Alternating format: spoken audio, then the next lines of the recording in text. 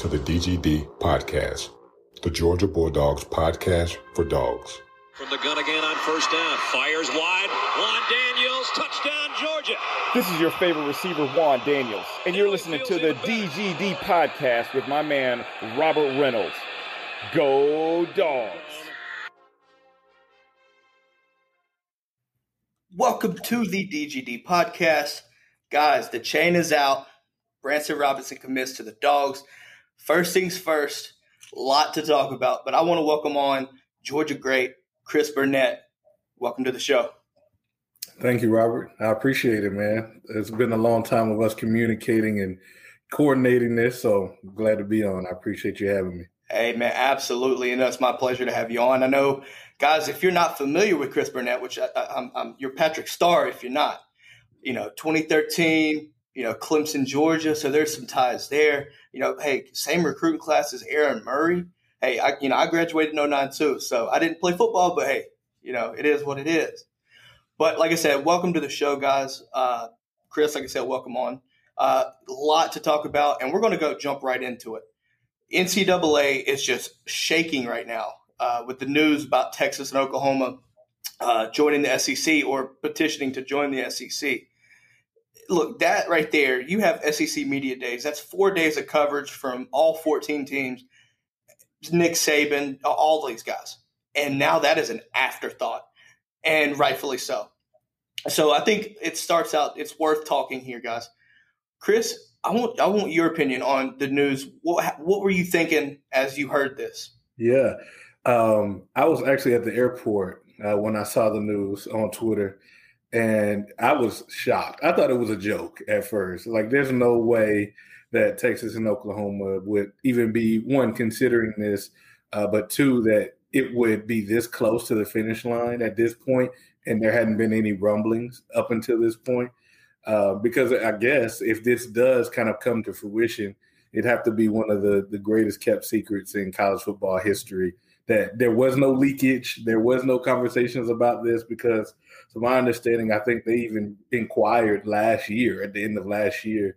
But it's going to shift not only the balance of power within the SEC, obviously within the West and the Eastern conferences, or however else they try to shake things out with the divisions, but really just college football in general. It would make it very difficult, especially with Oklahoma, for there to not be, if not one, at least potentially two SEC teams within, the college football playoff at the end of the year now. It's kind of crazy to think about.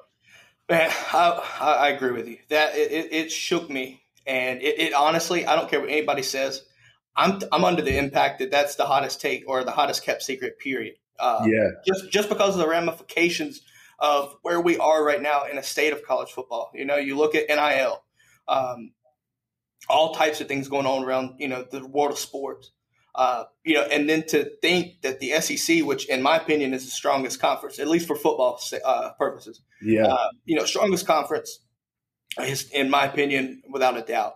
Top to bottom, there's some questions at the bottom, but nonetheless, when you have the likes of Alabama, Georgia, Auburn, Florida, LSU, to think about possibly, or I think honestly, it's not even a possible, I think it's happening. Adding a Texas and Oklahoma, it's just mind-boggling, and obviously you're starting to see, people running around and their minds going crazy with ideas, possibilities, what ifs, which is really what we're about to be doing. Yeah. I was watching the media days and it broke, and one of the key things for me was when Sankey mentioned the two words that everybody understands, that you knew exactly what was going on. No comment. As soon as you heard that, you knew there was a legitimate smoke right there. Yeah. So now that things are just going so fast, it's mind-boggling what's going on, and just the possibilities are endless. But I'm also nervous. I'm very happy to have those two in there if it happens. But I'm also nervous what it's going to mean for college football, because you have you would have 16 teams in the SEC if nobody is kicked out, which I don't foresee that happening. Right. There's always a possibility that some teams may bounce or whatever. A&M, sorry, they're not happy about it. But no, I think, you look at teams like bottom teams, how does that impact them? Things like there's so many questions. Yeah. As a former Georgia player, you also went through the expansion when in 2012 with A&M and Missouri. That's So right. I want to hear you. I want to hear your thoughts as a player. Adding those two teams to the SEC, did it change your preparation? Did it change anything in your mentality to how to go about your business? Yeah, I mean, I will say it probably changed preparation a little bit more than anything, but it was a very interesting time because you think about the SEC and what it stands for, Southeastern Conference. That's no longer the Southeastern Conference if you're adding in Missouri, Oklahoma, Texas A&M, Texas, etc. So I think initially it just was something to chuckle about because you're like, man, that doesn't really add to the logic here. But when it does come to just, preparing and playing in these games and the shifts that come to the divisions within the conference, I think it was interesting because in 2012, typically you're usually accustomed and prepared for the team you're getting ready to play. Like you're familiar with the coordinators that they have. You're familiar with the players that they not only have as starters, but who's kind of up in the ranks and is planning to come. And when we were preparing for Missouri, I think it was the third game of the season, it was very different. We had a lot of guys we just hadn't watched a lot of film on, so you had to do more study than you would typically. You didn't have the typical ideas of, okay, I know what this guy's going to do in certain circumstances. You just had to prepare a little bit harder. But at the end of the day, it wound up being just like any other football game. I'll never forget because, leading up to that game, Sheldon Richardson had some fun stuff to say about us playing old man football. And he was actually the three technique lined up against me the entire game. So I knew I had, a lot of weight on my shoulders that if I didn't play well and proved him right in their inception to the SEC, it would be a bad look. So thankfully, we were able to get the win. Thankfully, Sheldon didn't make too many plays. I've known him since we were in high school, so it was good to kind of get that W. But it'll be interesting to see how the players, in the upcoming season or whenever the actual adjustment officially happens are able to prepare and adjust because it's definitely a significant one when it comes to preparation. Oh, yeah, no, without a doubt. Looking at, back in 2012, I always question the alignment here, which we'll talk about in just a minute. So, you bring in A&M and Missouri, but you put Missouri in the East, and it's actually the farthest team outside of A&M to the West. Right. I've always wondered why wouldn't they move Auburn, to the East because it's right at Georgia, and to keep Missouri in the West. Which, like I said, we'll talk more about this in just a second. But now you add Texas and Oklahoma into the fold, and there's no question about it. You're going to have to do some geographic shuffling. There's no question about it. Yeah. Whether you keep the East, whether you keep the the East and West, or you could. I've seen things where you maybe do a North South. Kind of finagle it around there, or do the pods that I saw on the SEC network a little bit.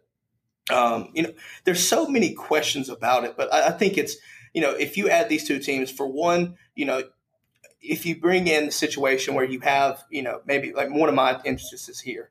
Take Alabama, take Auburn, move them to the East. Missouri goes to the West, and then bring in the two, Oklahoma, Texas, and put them in the West.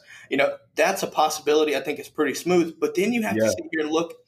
People start to wonder, like, you have Bama and you have Georgia in the same, division. Right. My take on that is, okay, so you had LSU and Bama in 2011, 2012, and those were the two best teams by far. That's right. That's a year, those are teams that are historically elite teams. And add in Auburn when they're hot, So the West has been typically the powerhouse. It can happen, but that's what happens when you have this many elite programs in a conference. There's no way to sit here and try to balance it out. It's going to happen. It's just something's going to have to give.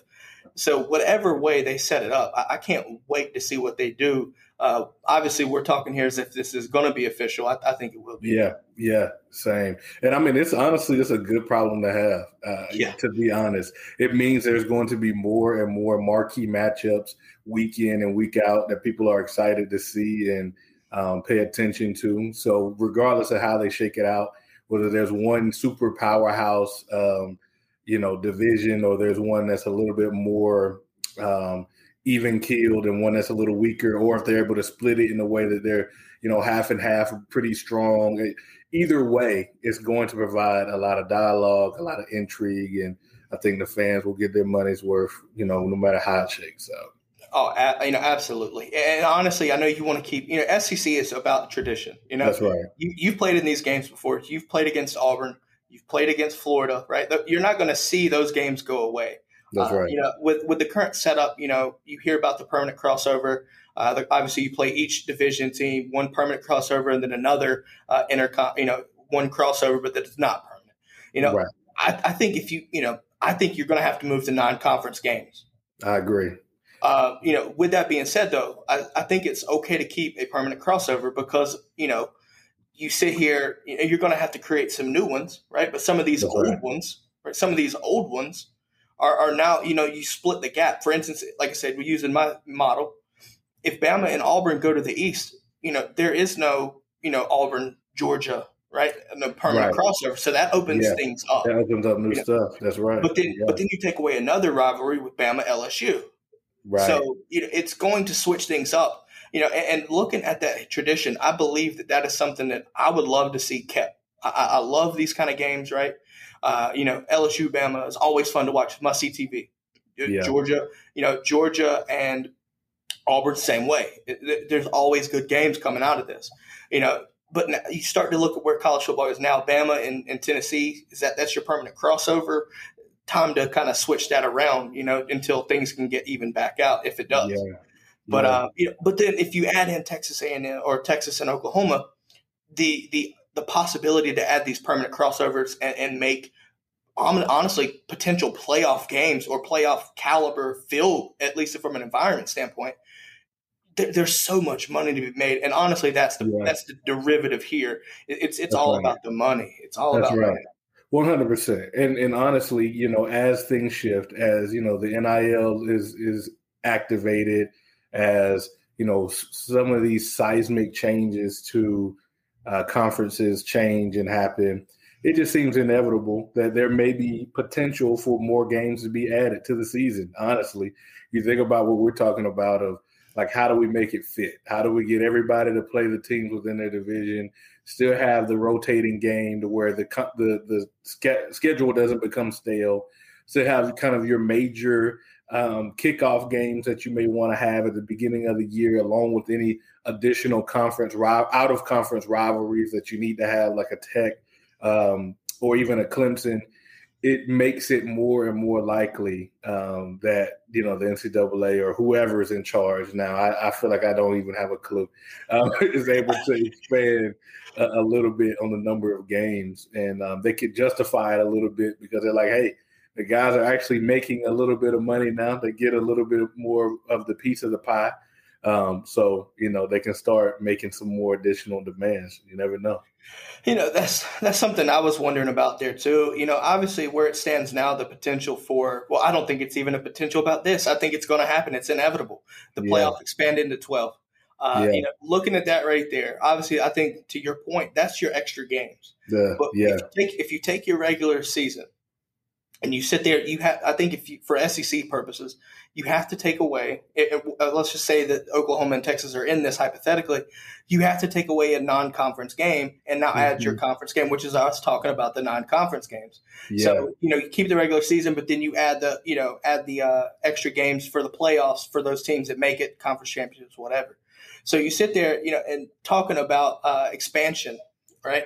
A lot of people, I saw a lot of people, and I've had conversations with, people were wondering why would Oklahoma want to join the SEC when Oklahoma's won six straight Big 12 titles, and basically almost guaranteeing them a shot at the playoffs, every year. Yeah. Why would they want to do that? And I tell people, it's like with the playoffs expanding to 12, because it's going to happen. When that expansion happens, there's no reason for them not to join the SEC. The revenue splits are going to be insane. And like I said, it's all about the money. You hear Texas, the Longhorn Network, people talking about, just this is the common things that you hear. The Longhorn Network, what's going to happen? Guys, it's ran by ESPN, which also airs SEC and the network. They don't need the Longhorn Network if they join the SEC. So Right. they can get rid of that. It's going to be on ESPN anyway. So Yeah. you see these things right here, and you see the arguments, you see the debate, because it's caught everybody off guard. Going back to the beginning, best kept secret. It caught everybody off guard, and now everybody is in a freaking frenzy. And that's what's going to happen. Yeah. But I want to talk about playoffs here. I want to talk about playoffs. You sit here and look, SEC, I'm going to have a little bit of bias here. Look, we're the best conference, and there's a reason for this. But when you expand to 12, you start to hear these other conferences talking about, look, the SEC, this is going to open up the SEC, or, you're going to lose your shot. I don't see that at all. I see 3, maybe even 4, especially when these 2 guys are added. If they do, you could possibly see a 4 SEC team playoff. Yeah, no, I mean, you're exactly right. It becomes more and more likely as things expand, as things evolve and grow. Everyone is pretty consistently on the same page when it comes to understanding. In football, the SEC is, the cream of the crop. Yes. There's some conferences that have really good teams. Obviously there's the Clemsons of the world. There's the Notre Dames who typically look good until it's time to face some top tier competition, who are always, in the conversation. Obviously Oklahoma and et cetera. But you think about that and you say, okay, if you fast forward to the future, it's going to be the same teams in the mix anyway. It doesn't matter whether they're this conference or that conference. And I think the thing I'm excited about is if they expand the playoffs, it just leads to more opportunities for guys to have exposure, leads to more opportunity for guys to get, those bowl gifts and stuff, because that expands that. There's more money involved. And it's usually a win-win-win for everybody. Better facilities, better, coaches that you can bring in because you have more, money at the disposal. It's just always interesting to see how things change and evolve, because I usually like to see things stay the same. I'm not a huge proponent for change, especially for stuff that has a lot of tradition tied to it, like college football. But I think if you're making the changes that are for the better to the overall enjoyment of the sport, I'm all for it. I can't be against it at all. Yeah, now I hope that whatever changes are made here, moving forward are, I don't know if they really are. I always feel like the powers that be kind of have their best interests. It feels like at times, and I can see that argument. I really just hope that whatever comes of this really benefits college football. Expanded to 12. Let's just be honest here. I'm sure you heard this. Dabo's comment about 12 teams. The expansion, things like that. My thing is this: you sit here, I look at what he said. If you're not familiar with what he said, he was basically paraphrasing here, saying that, he doesn't think that there's 12 teams good enough to be in the playoffs. My thing is this. I know it's a little bit of a far-fetched stretch here maybe, but I look at the NCAA March Madness tournament, 64 teams. To tell me that, there's 64 teams not worthy of being a national title, I get it.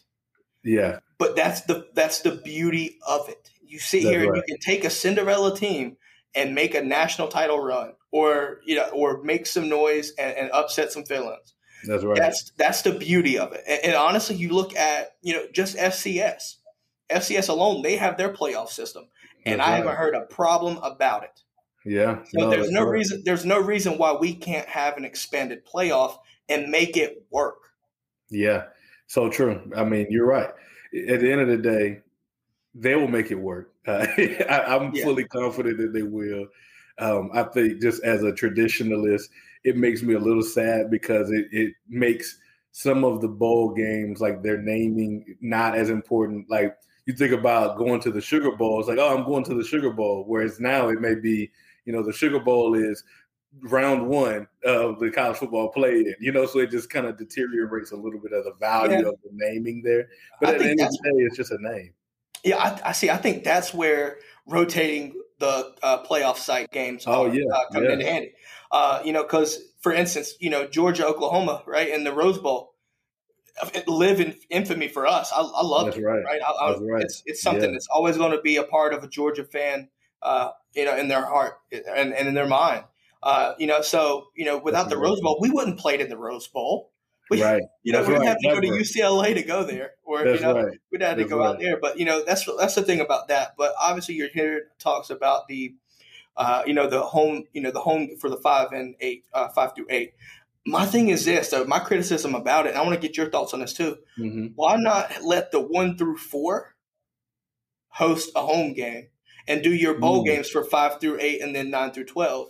Because in my opinion, the 1 through 4 earned the right, in my opinion, to have home field advantage. Home field advantage. Now, obviously, whether it be, I don't see, I don't see the whole entire playoff playing from home on campuses. Right. Yeah. But maybe that, that second round, you do that right there. I think that makes perfect sense because you're 1 through 4 teams anyway. People are going to be noticed on that anyway. Yeah. So take a 1 through 4 and let whoever plays that first round winner, put them in there and let them play on campus of the 1 through 4. You get in your bowl games. They're important because they're playing to the second round. So you get that. Yeah. But then those next bowl games are really just, hugely televised home and homes. That's so right.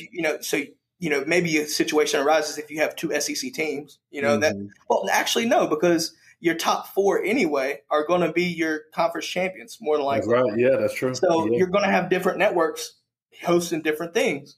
So me, it just kind of aligns, trying to think a little bit more analytically here. Yeah. I think the 1 through 4 earn the right to sit here and play a home game, but that also leads to the ranking system in itself. I have criticisms about this, right now with the 4. I don't necessarily like it. And I might be stretching this, but the BCS formula, in my opinion, I loved it. And the reason why I say pretty good. Yeah. The reason why, I've talked to people offline and things like that, and I've always asked them, I was like, with the BCS system, name one national title game that had 1 or 2 things.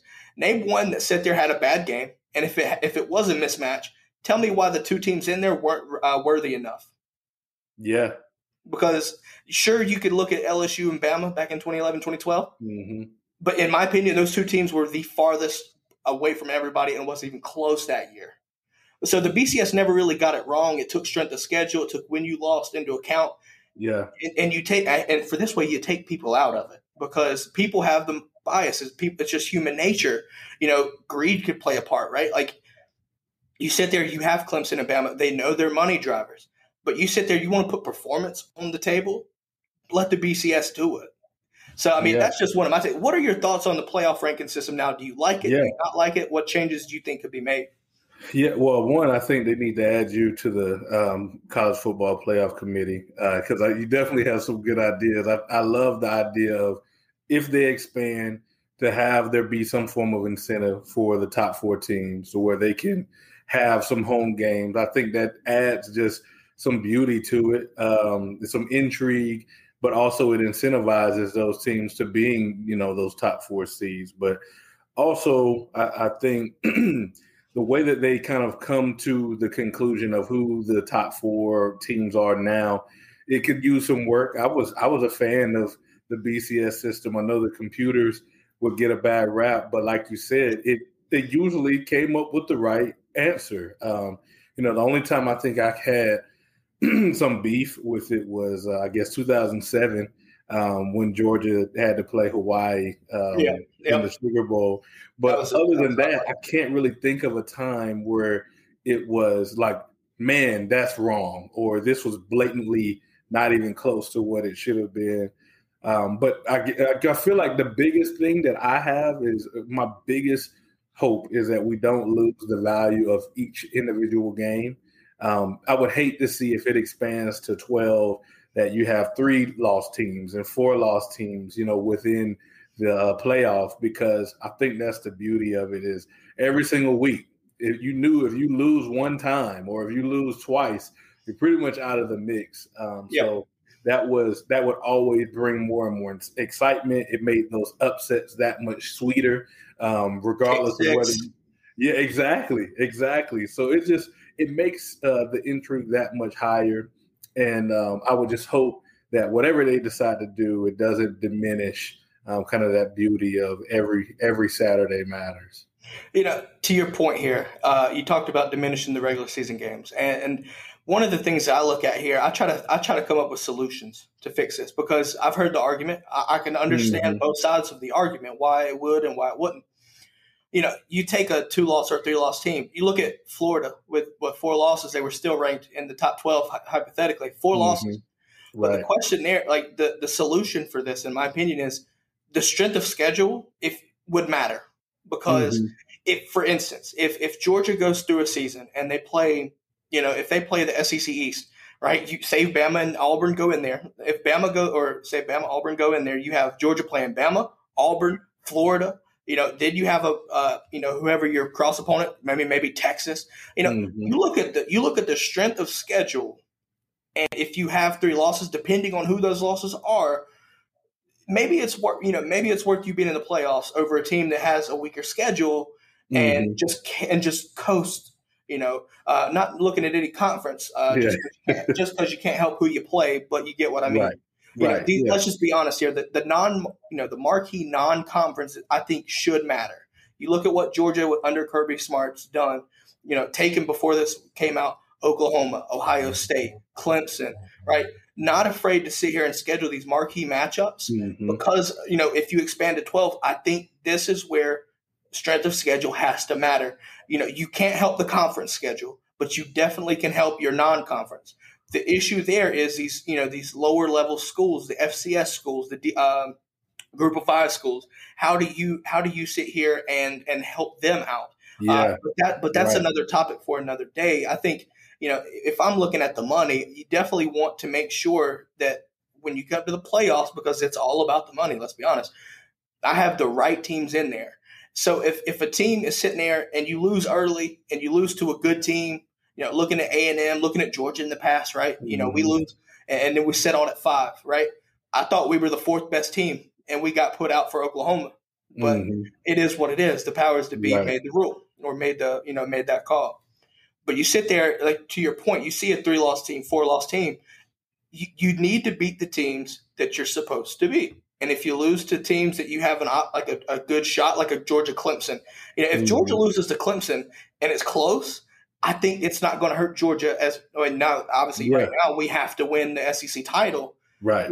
But if we were thinking hypothetically through this playoff expansion, right? We lose to Clemson. It's not the end of the world. The game matters because if you sit here and do that home for the 1 through 4, you're where we are right now. Whoever wins that game is going to be a lock to be top 4. Yeah. So that makes it matter. Not only do you have the rivalry, but it matters because of the stakes at hand, especially with these teams that are, elite teams looking to make the playoffs. You have these Group of 5 schools. Last year was a perfect example. Cincinnati was a playoff team if you were in the top. If we did a 12, they earned the respect with me. Didn't think much about it. Georgia fans can sit here and say, well, we had a bunch of opt-outs. I don't care about that. Opt-outs is just a poor excuse to sit here for an elite program like Georgia. We needed to handle business. Ultimately, we did, but it was ugly and it comes behind. Yeah. But you look at teams like Louisiana, Coastal Carolina. Yeah. Coastal Carolina, and you can question it, but those teams look good last year. And I wasn't able to watch the BYU game. That was a damn good game. Yeah. So I think it gives the inclusiveness, but it also make sure that the teams that are involved earn it.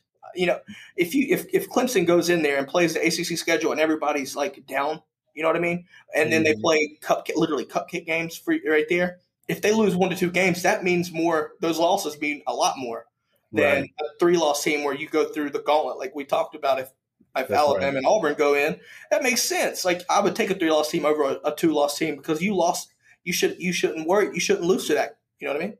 That's just my thought about it. I know it kind of went on a rant there, guys, but yeah. No, I think you're right.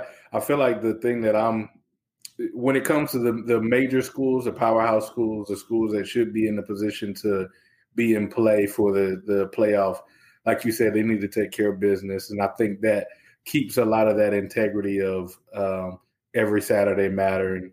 But again, my main concern is for those smaller schools, like you were saying, like the Louisvilles, the Coastal Carolinas, and, they may open up the field for them to get that chance. But also it's sometimes, especially with the conferences expanding, they could just start making exceptions and say, well, because this conference is so strong, we're just going to automatically get Alabama, Georgia, Florida, Oklahoma, like they almost are automatically in the playoffs unless they lose like 5 games. And that would be my thing is like, I would hate to see that.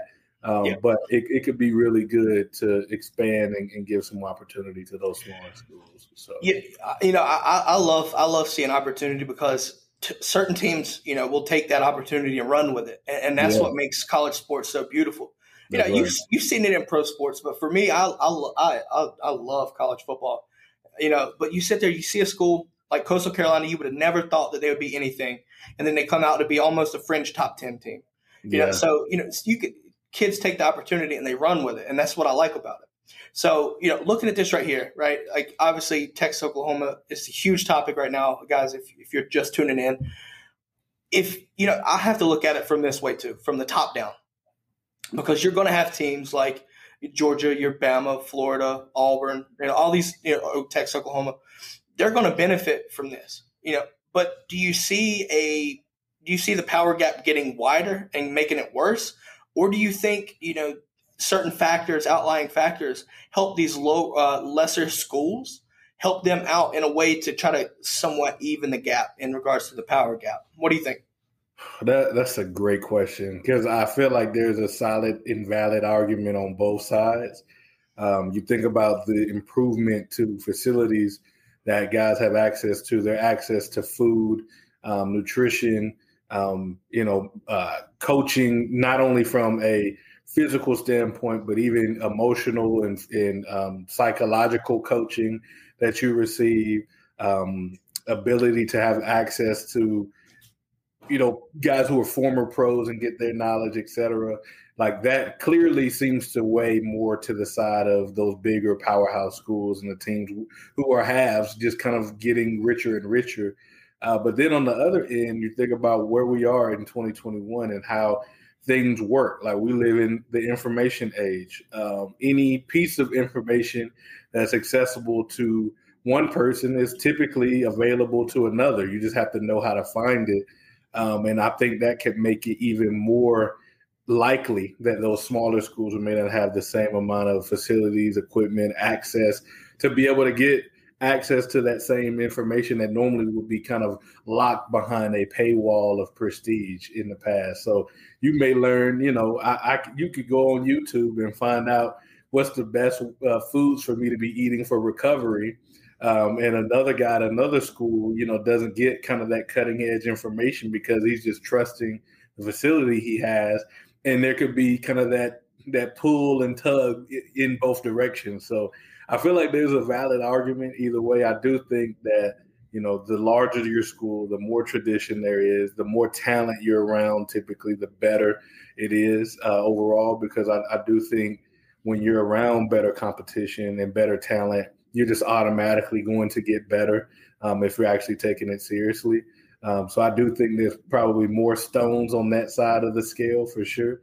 But I feel like we're just in an interesting phase in the world where there's just less barriers to entry to being great, whether that be in football or the business world or really anything. So It's always interesting to see how that can play out across the board. Yeah, no, barriers to entry, I think is a good word, just, from a business guy, it makes perfect sense. So you see here, for me, I looked at it this way. Initially, and I try to analyze things before I come and make takes, things like that. But Vanderbilt literally played 9 games last year, lost every single one, and they still got $60 million, guys. 60. Now, obviously, you want your conference to be, overall top to bottom stronger because I think from a national standpoint that makes you look better if you beat them. But to lose every single game that you played, still make $60 million. Not to say they're making a ton of upgrade renovations. If you heard about that. No, I hadn't heard that. If I'm not mistaken, they're doing some facilities upgrades. I want to say that. I need to confirm that, but I thought I heard something about that. Wow. But I mean, they need it. So I was going to say they probably need it. But you take schools, that are hard to win at, right? South Carolina is a perfect example for me. Shane Beamer, I think, has that culture. He's going to turn that culture around. But even Steve Spurrier had a hard time winning at South Carolina. It's just the nature of the beast because of where you are. some programs have it just better than that, and better than others. But that's the beauty of it, because Spurrier caused a lot of hell in the East. You know what I mean? Like, he did. He took South Carolina and moved them to where they needed to be. That's for a little bit. But I think there it turns into consistency. But enough about that. Before we let you go, I do want to. I know it's coming up on 12:45 here, guys. It's been on for about 40 minutes now. I want to give you a second to promote your show under further review. Look, I love your show, man. I know y'all just talked about politics and sports. Yeah. So you got some touchy subjects that definitely worth listening for. I love debates. I love these kind of things. So that's up my alley. Hey, guys, promote your show. I know if you're not familiar, under further review, Chris and Brandon Boykin do their shows on YouTube. But I'm gonna let you take it away. Let you promote your stuff, man. Where can they find you? Yeah, I appreciate it. Yeah, it's like you said, you did a great job of kind of teeing that up for me. It's called Under Further Review. It's a podcast. It's a TV show. I feel like we're planning to even make some additional adjustments to it for season 2. But like you said, we can be found on YouTube. We can be found on Spotify, as well as Apple Podcasts, Google Podcasts, and really we try to hit on sports, culture, and all things in between. We're not staying within the small siloed box of college football or even Georgia football, but clearly we're going to talk about it. Some unheard stories and some fun memories that we had that we're able to share with the viewers there. But bigger than that, we just try to have our perspective on, like you said, some either controversial topics or topics that are, really hot button issues that are prevalent in the world today, and give our insight and perspective. With me being a businessman and Brandon being an entrepreneur, we like to talk about that, or talk about creativity, because we both kind of have a little bit of a right brain aspect to us. So it's a fun time. Anyone who's listening or watching can find us at UFR Pod on Twitter, or Under Further Review Podcast on Instagram, and obviously you can find us on all those other platforms we mentioned before. So, yep. Guys, obviously most of my fans, most of my listeners and audience are dog fans anyway. So you best believe y'all better know who I'm talking about here. You can also find them personal on Twitter and Instagram too. Go give them a follow. Hey, check out their YouTube. Subscribe to their YouTube channel. Chris, man, I just can't say enough, man. Thanks for coming on. I know initially we had talked offline. The show plans had changed last minute. What we had initially intended to, talk about kind of changed with this news. But it was, definitely eye-opening for me to hear, a former player's standpoint on these issues, or not really issues, but these topics. So, like I said, thanks for coming on and kind of giving me the insight, and everybody listening and watching at home, the insight, from a former player yourself. Yeah, it's my pleasure. And I appreciate you, reaching out initially, and just the dialogue that we've had up until this point. It's been a pleasure getting to know you a little bit better, man. And likewise, just grateful that got the opportunity to kind of share some of my perspective, for sure. So I appreciate you. Hey, my pleasure. Well, look forward to try to set something up. Maybe come on again at some point and talk about some other issues or topics at hand. So, guys, like I said, thanks again, Chris, man, and hope you have a great rest of your day. I appreciate it. You too. Go Dogs. Go Dogs. All right, guys, that's all we've got for today. Obviously, we'll kind of touch on everything. Look, Texas and Oklahoma, huge thing going on. But let's talk dog football, guys. Remember, the chain's out for a reason. Branson Robinson, running back from Mississippi, commits to the Dogs yesterday. That being said, to make sure you subscribe on YouTube. Find us wherever you get your podcasts. For this episode of for the DGD podcast, go Dogs.